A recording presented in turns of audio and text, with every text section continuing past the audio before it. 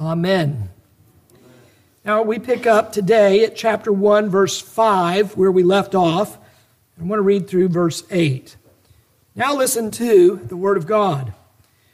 For to which of the angels did he ever say, "You are my son? Today I have begotten you."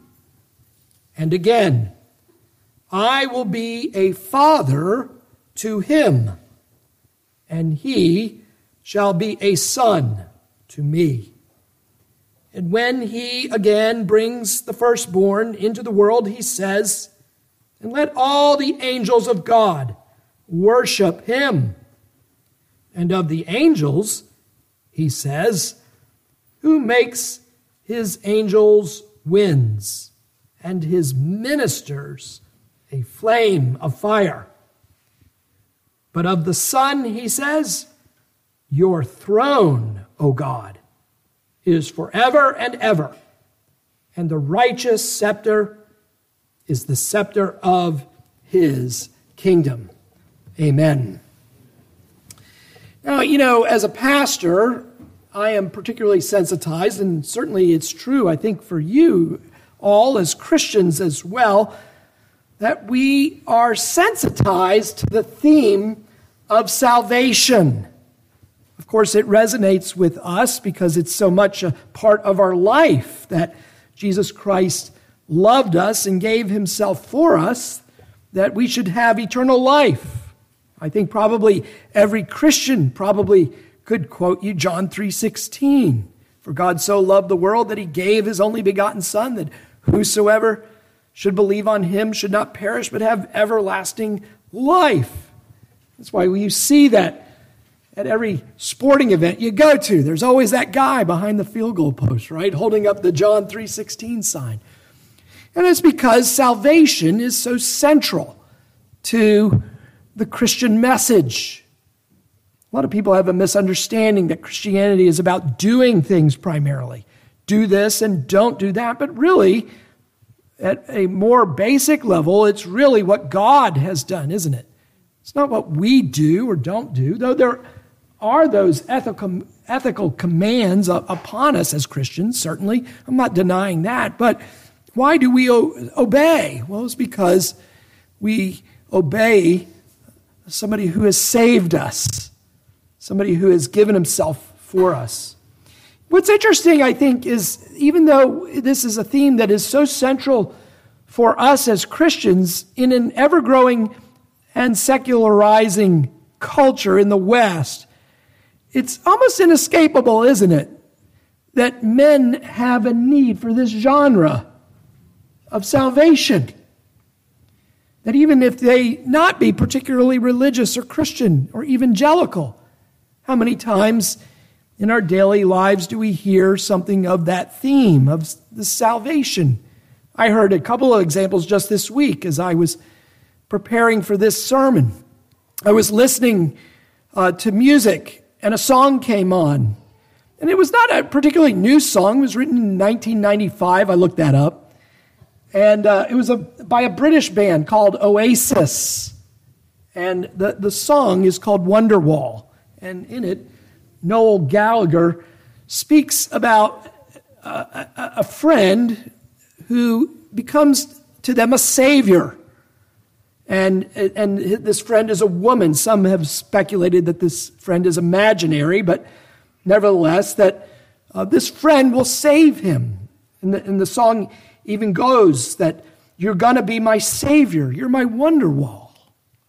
And what did he need salvation from? He needed salvation from himself. So it's interesting that even in a very secular context by a band that does not profess to be Christian, in fact, the language in the interview that I read was quite anti-Christian, but nevertheless, they sense a need for help. They can't save themselves. You are my wonder wall. Another example I saw just this week, I saw a commercial for a technology company. And they said in the commercial, we are applying technological solutions to the world's greatest problems. And I thought to myself, really? How, I wondered.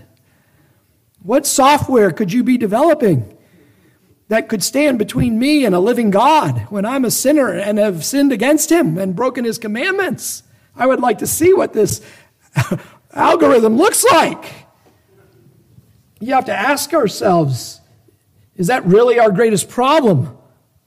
What if my greatest problem is that of human sin? That I am alienated by nature from a being who can punish me for trillions of years. And he is justly offended with me and my conduct and my thoughts and my words and my actions. And if he was to record, which he has, all of what I've done and bring forth all my ill deeds, what does the Bible say in Psalm 130? Who could stand? Romans, the Apostle Paul says what? There's none righteous, not one. All have sinned and fall short of the glory, the majesty, the excellency of God. Can a software program really deliver me from the just demands of a holy God who punishes all wrongdoing, who cannot wink at sin, who does not clear the guilty? Is a software program going to reverse the curse that we experience because of the fall? Is it going to reverse aging and sickness and death? Can an algorithm raise your body from the grave one day? So you see that their culture looks for salvation, doesn't it? Your neighbors are looking for help. They're looking for hope. They're looking for salvation. But the trouble is, for many, they're looking in the wrong place. Madison Avenue is trying to sell them a so-called solution, and many people buy into those solutions. But they all are vain, aren't they? Solomon tried them all, didn't he? In the book of Ecclesiastes, he tells you, I tried wisdom. I tried making things. I tried being really hyper-productive, uber-productive, building gardens, walls, palaces, etc. I tried hedonism, wine and women, all that. And nothing worked. Nothing helped. I'm still going to the same place where the fool's going. I'm going to be just like a dead lion. What hope is there in that? What the author of Hebrews is reminding us this morning again in this opening chapter is we don't need an imaginary friend to be a wonder wall to us. God has given us a real, living, breathing Savior. God has provided a solution to our greatest problems here on earth.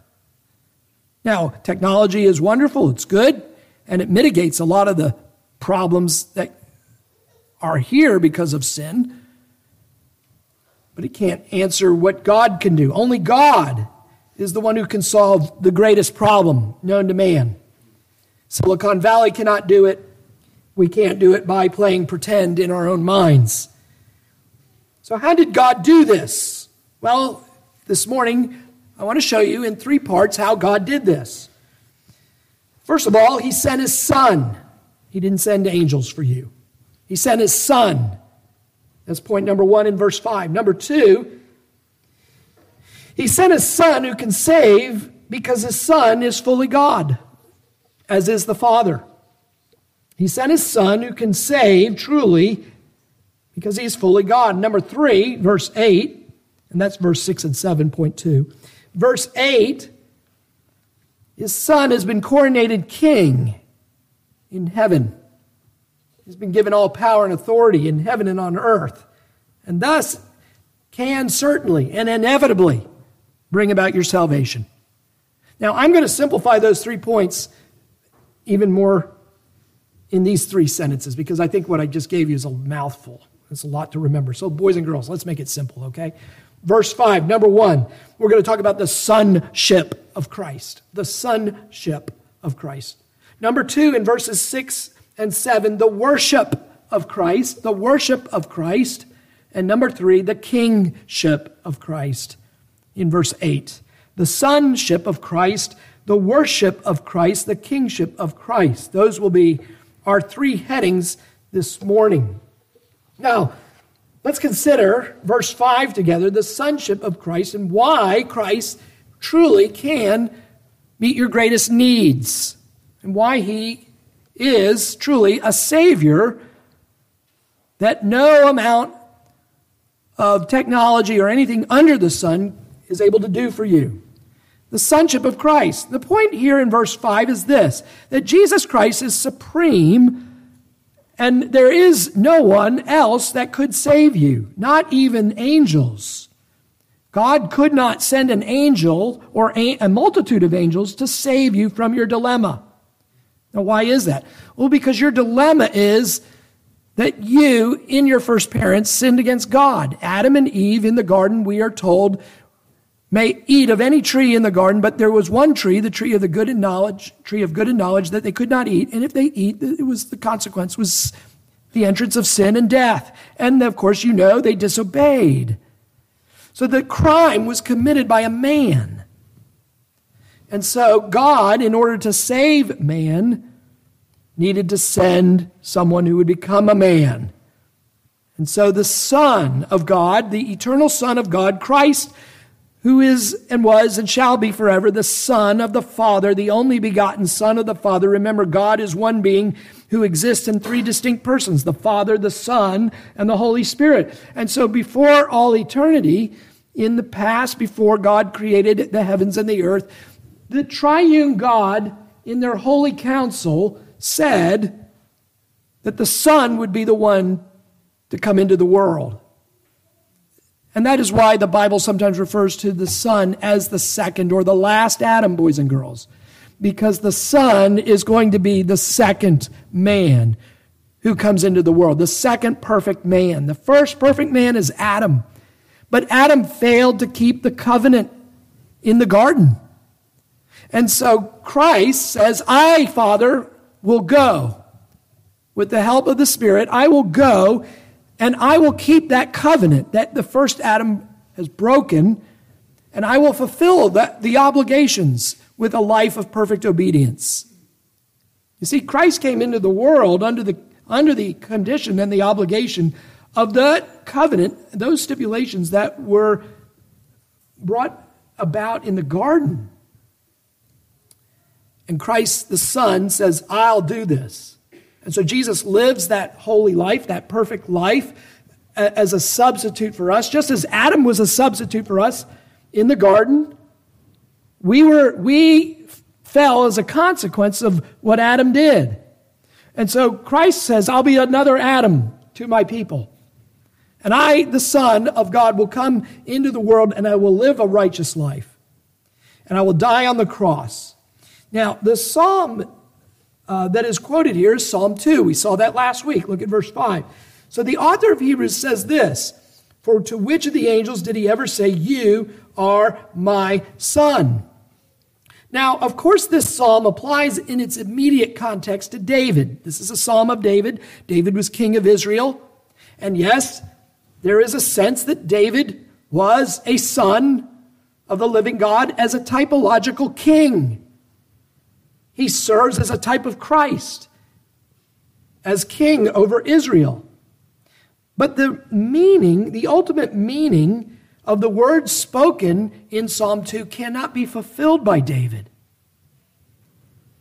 David cannot bring about a solution to our greatest needs because David himself is a fellow sinner. And we see that tragically, don't we? It is no doubt highlighted, isn't it? In the sin with Bathsheba. The greatest of kings is still a disaster in many ways. And so these words that you are my son could not have ended with David. But rather, we see what? Look at again in the second part of verse 5. I will be a father to him, and he shall be a son to me. This was spoken again to David in 2 Samuel 7, where God was promising David that somebody would come after him and bring about the kingdom that David could not bring about. Now again, typologically, it looks like Solomon. It would be very promising, but what do we find out? at the end of Solomon's life. Solomon is serving idols. Solomon falls short, doesn't he? And he can't bring it about. And then what happens after Solomon's reign? We've studied kings. Then you have the splitting of Israel and Judah. And the kingdom eventually begins to wane. So where are these promises of verse 5 fulfilled? They are fulfilled, we are told in the New Testament. Acts chapter 13, verse 33, the apostles say it is in Christ. Notice here it says, "You are my son, today I have begotten you." And the apostles say that this has been fulfilled in the resurrection of Christ. That Jesus Christ, the Son of God, who has become incarnate, taking to himself a real human nature so that he's both God and man. He's lived a righteous life. He's died on the cross. And now God has raised him from the dead and has seated him at his right hand. And this, says the apostles, is the fulfillment of what David foresaw, though dimly, from a distance 1,000 years before the time of Christ. The promise of 2 Samuel 7, that I will sit somebody on your throne, David, who will reign, is being fulfilled, not in an earthly reign in Jerusalem, but in what? A heavenly Zion, at the right hand of God himself. Now, John Owen, the 17th century Puritan minister, notes that sometimes God would speak of Israel corporately as sons of God, plural. Sometimes he would even speak of angels as sons of God, plural. But never did God in any way apply the term singularly, Son of God, except to whom? To Christ himself. And we see it at multiple points, don't we? When Jesus is baptized, he comes up out of the water. The Holy Spirit descends upon him as a dove. So you have the Son. You have the Holy Spirit with the Son and upon the Son. And then the voice from heaven, the Father says what? "This is my Son, in whom I'm well pleased." Lest we forget that lesson, you have the scene at the Mount of Transfiguration, where Jesus takes Peter and James and John and brings them up to the high mountain. And he is transformed. He kind of, if you will, peels back. Not his humanity, but his humiliation. And the glory of the Lord comes forth. And Christ's vestments become whiter than any linen cleaner could make them. So glorious is the scene. Peter doesn't know even what to say, which is unusual for Peter. Lord, let's just stay here and make 3 tabernacles for ourselves. But then the cloud comes, doesn't it? And it envelops him. And the Father says, "This is my Son." This is the one that David spoke of, that David sung of in Psalm 2. This is the one that I promised David in 2 Samuel 7 when I told David, "Don't worry, David. Even though you're going the way of all flesh, I'm going to see to it that somebody from your lineage will be king forever." This is the one. This is the Christ. This is the Messiah. This is the way the Jews understood Psalm 2. They understood this is a messianic psalm. This is a messianic passage speaking about the Messiah. And so the author to the Hebrews is doing what? He's saying, look at the Son, congregation. Behold the Son.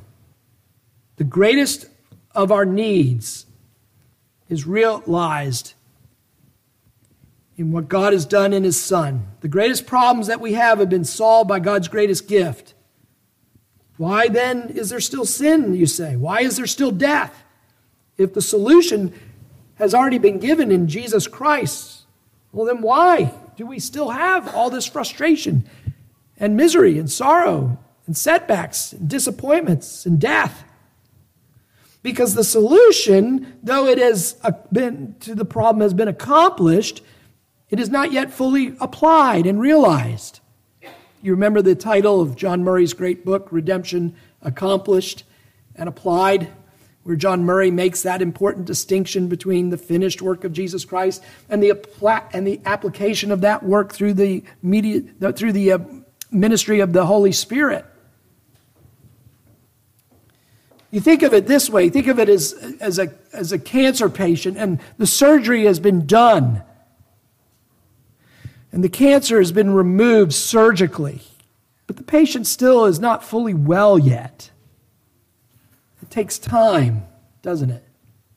And so with Christ, in Jesus' death and resurrection, Christ has said, it is finished. The solution has been applied, but now is the patient needs time. The kingdom of God must grow. C.S. Lewis compared it to something from World War II, when Lewis said that it was somewhat like D-Day, he said. That there is some sense strategically, the war, you could say, strategically really was done at D-Day. Once that second front was opened on the west, Hitler found himself between two opposing forces. And it was only a matter of time. Now, yes, there were tactical losses for the Allies during those coming months. But strategically, it was finished. Hitler was really done. He made a last gasp effort in the Battle of the Bulge. But that didn't work, did it? And so, with the finished work of Christ, God has sent his Son into the world to solve the problem. The problem is that the world is not looking to the Son. And here, in our text here, you have a congregation that's being tempted to think that the world maybe is right. Maybe you felt the weight of that temptation yourself. Maybe I've been wrong all these years. Maybe this just is the religion of my parents, and maybe I was fed things that were untrue. Maybe I should listen to other voices out there in the world. Maybe they have the answer. Maybe they have the wisdom. This congregation was tempted to go back to for whatever reason, to leave Christ and to put themselves back under the law, under the old covenant. Because they say, well, the old covenant came with glory.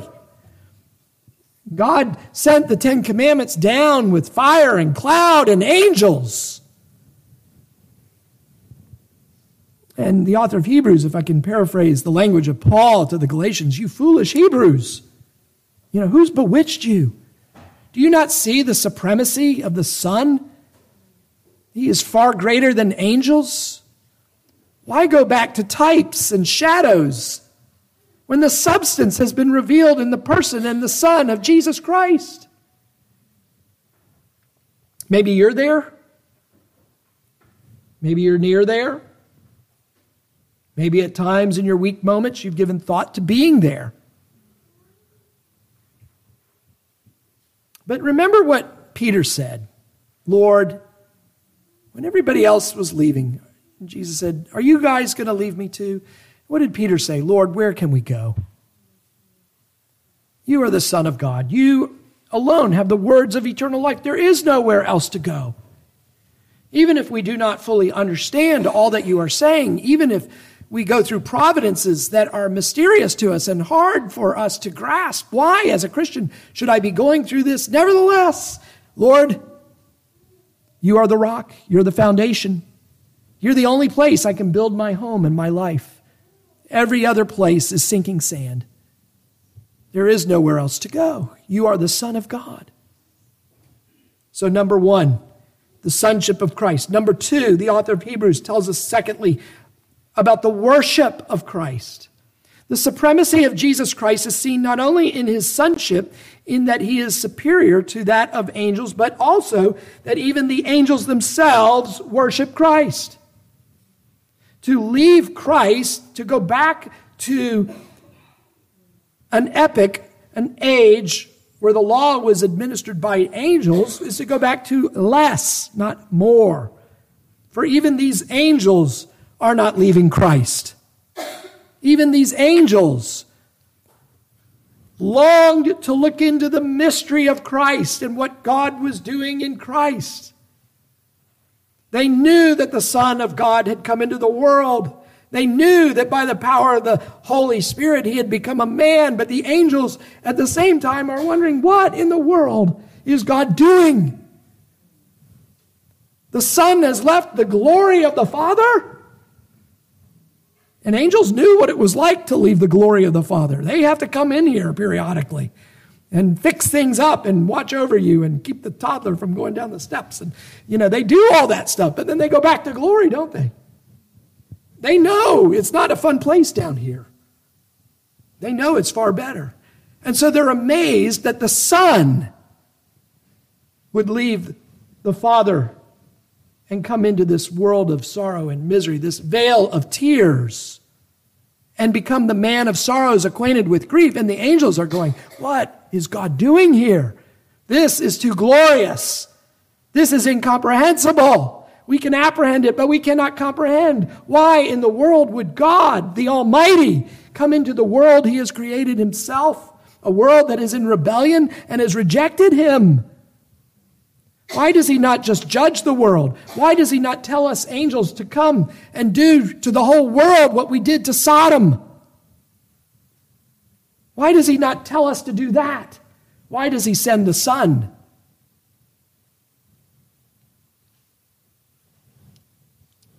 And so the angels themselves, look at the verse here. It says, and when he again brings the firstborn into the world, that is Christ. Christ is the firstborn, meaning that firstborn means he's the son of preeminence. He is the preeminent one.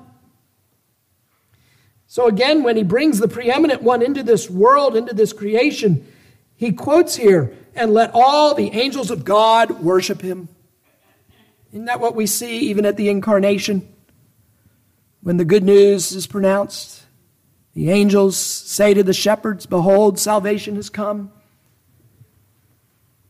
And then in verse 7, and the angels, he says, who makes angels his winds, his ministers of flame of fire. He's saying here that as great as angels are, they are but what? Servants compared to the Son. The angels are glorious. They have a glory. They have a power. You don't want to go up against an angel, boys and girls. You'll lose. Just ask Jacob. When you picture Jacob wrestling the angel of the Lord, keep in mind, it was more like your 4-year-old trying to tackle dad. Okay? Got him by the leg, got him by the knee. Dad, you're going down. Oh, I'm going down. Here, let me touch your hip, see what happens there. And Jacob's like, okay. And for the rest of his life, he's reminded who had the upper hand that whole time. Angels are glorious, but what does the scripture say here in our text? They're mere ministers, servants of the Son. So to leave Christ for the ministry of angels who brought forth the law on Sinai with fire on the mountain, they are leaving the greater for the lesser. Notice here that this sentence here, let all the angels of God worship him. I want you to think about that for a moment, because I want you to think about that verse in light of Isaiah chapter 42, verse 8. Because here in our verse before us, God is saying, let the angels who are servants, who are creatures, let them worship the Son. But what does the Father tell us in Isaiah chapter 42, verse 8? He tells us in that verse, I don't share my glory with another. Do you see where I'm driving with this? God has told us in Isaiah, I don't share my glory with any other being, any other creature. I alone am God. My name is Lord. I am the Lord, that is my name. I shall not give or share my glory with another. But then here we have the Father saying, angels worship the Son. Now, is that some kind of contradiction? No, we're dealing with the mystery of the Trinity here, aren't we? We are dealing with the fact that the Son is distinct from the Father, and yet the Son shares the same subsistence, the same essence as the Father. The Father and the Son are one, Jesus says. I and the Father are one. To see me is to see the Father.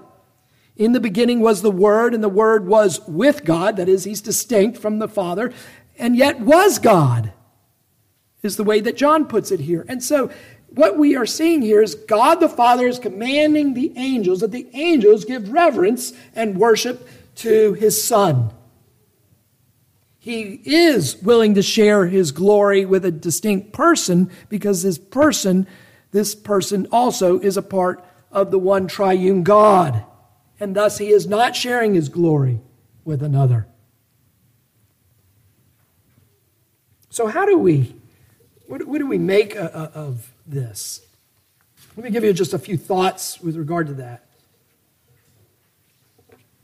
First of all, it is necessary that the Son have the same essence with the Father. Otherwise, there's no salvation. There's no solution to our human problem. If Christ himself is not fully God, if he was born by ordinary human propagation between Mary and Joseph, then we do not really have a Savior. If he is but an ordinary man, he cannot save us. Why, boys and girls? Because he has then the same problem that we have. Some liberals want to say that Christ became divine by an extraordinary life. That is a distortion of the scriptural data. The Bible makes it clear that Christ did not rise to the divine, rise to the level of deity because of some kind of extraordinary service to God, but rather from the beginning he was God, is God, and shall be God, and that he added to that deity our humanity in a miraculous way. It's because they deny the miraculous that they have to deny what the Bible means by him being the Son of God. You see, a liberal will still say, I believe Jesus is the Son of God. But they do not mean it the same way that the Scripture intends it. It is necessary for Christ to be both God and man. Otherwise, there's no hope. This is why liberal churches actually have nothing to offer. Because they can't preach the real salvation. And so what do? You got to stay employed. So what do you do as a liberal minister? Well, you try and help, quote unquote, good people do good things. That's what you do. But that's not the gospel. The gospel is not an exhortation to do good things. The gospel is good news that God has saved wretched people. The good news is I don't have to go to hell. Christ has saved me. That when I die, I go into the presence of the Lord with great glory, blameless, and with great joy. And that on the final day of history, God will raise me from the dead. No technology company can do that. No amount of financial resources can do that. You see, if you have drowned and you're at the bottom of a swimming pool or at the bottom of Lake West Point, you cannot be brought up by another who is in the same condition you are. If you are both there, you're both drowned. You can't be saved by somebody else who is drowned. If you're going to be saved, it's going to have to come from above. Somebody from above who has the ability and the resource to reach down and pull you back up. So if Christ is an ordinary man by way of Joseph and Mary, he's in the same boat. Well, not in a boat, obviously. He's with us at the bottom.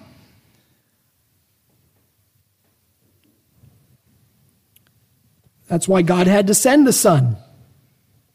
That would be the only way to solve this problem. And this another application is why technology and education and finance and defense and various human philosophies are all without power in themselves to save us. Now, these things have great common grace benefits for us. I don't want to underestimate the blessing of technology and education and finance and defense, etc. But chariots do not save. We are not delivered by the strength of the horse or the legs of a man. We are delivered by the Lord God Almighty. In him do we trust, and not in ourselves. I got to move on quickly to the third point, and that is the kingship of Christ. We've looked at the sonship of Christ, the worship of Christ, and then thirdly, look at verse 8, the kingship of Christ. Verse 8, but of the Son, he says, your throne, O God, is forever and ever, and the righteous scepter is the scepter of his kingdom. Now, yesterday, I missed the coronation. Sorry, but not sorry. I was reading John Owen desperately trying to get ready for this sermon. And so my nose had to be in the books pretty much of the day. I figured it'd be on YouTube. So there was a coronation, I hear, yesterday. Notice here that what the author of Hebrews is saying, there's been a more important one, though. That Christ, who did everything that he was supposed to do in this world, even to the point of death on the cross, being raised from the dead, is now what? He has been put on the throne. Now, this quotation comes from Psalm 45. Again, a song that is pointing to the glory of Solomon. But as I said with David, I say with Solomon, Solomon cannot fulfill all the meaning that you find in Psalm 45. Because Solomon ended poorly, didn't he? And it led to a division in his kingdom. Why does the author bring about these passages about the Messiah's kingship into this argument? One, I think it is to show the preeminence of Christ. That Christ is preeminent. Number two, that Jesus Christ, the risen, glorified Christ, supersedes all the shadows and types of the old covenant ceremonies of the law, even if angels did accompany the giving of that law. What we have need to see and our neighbors need to see is, again, in our country and elsewhere in the world, is the glory of Christ. This is why Paul said, we preach Christ and him crucified. Christ is the answer. Christ is the solution to our most complex problems. Most people only conceive of Jesus Christ in his humiliations. Indeed, some churches, if you go in their sanctuary, you see a crucifix, which is a human on a cross. But we need to remember, the author of Hebrews is saying that we remember that, but we also remember he has defeated that. God has brought him forth victoriously from the grave to vanquish sin, to vanquish Satan, to vanquish death itself, and to seat his Son on a throne. Why a throne? Because that's a seat of power. It's the seat of glory.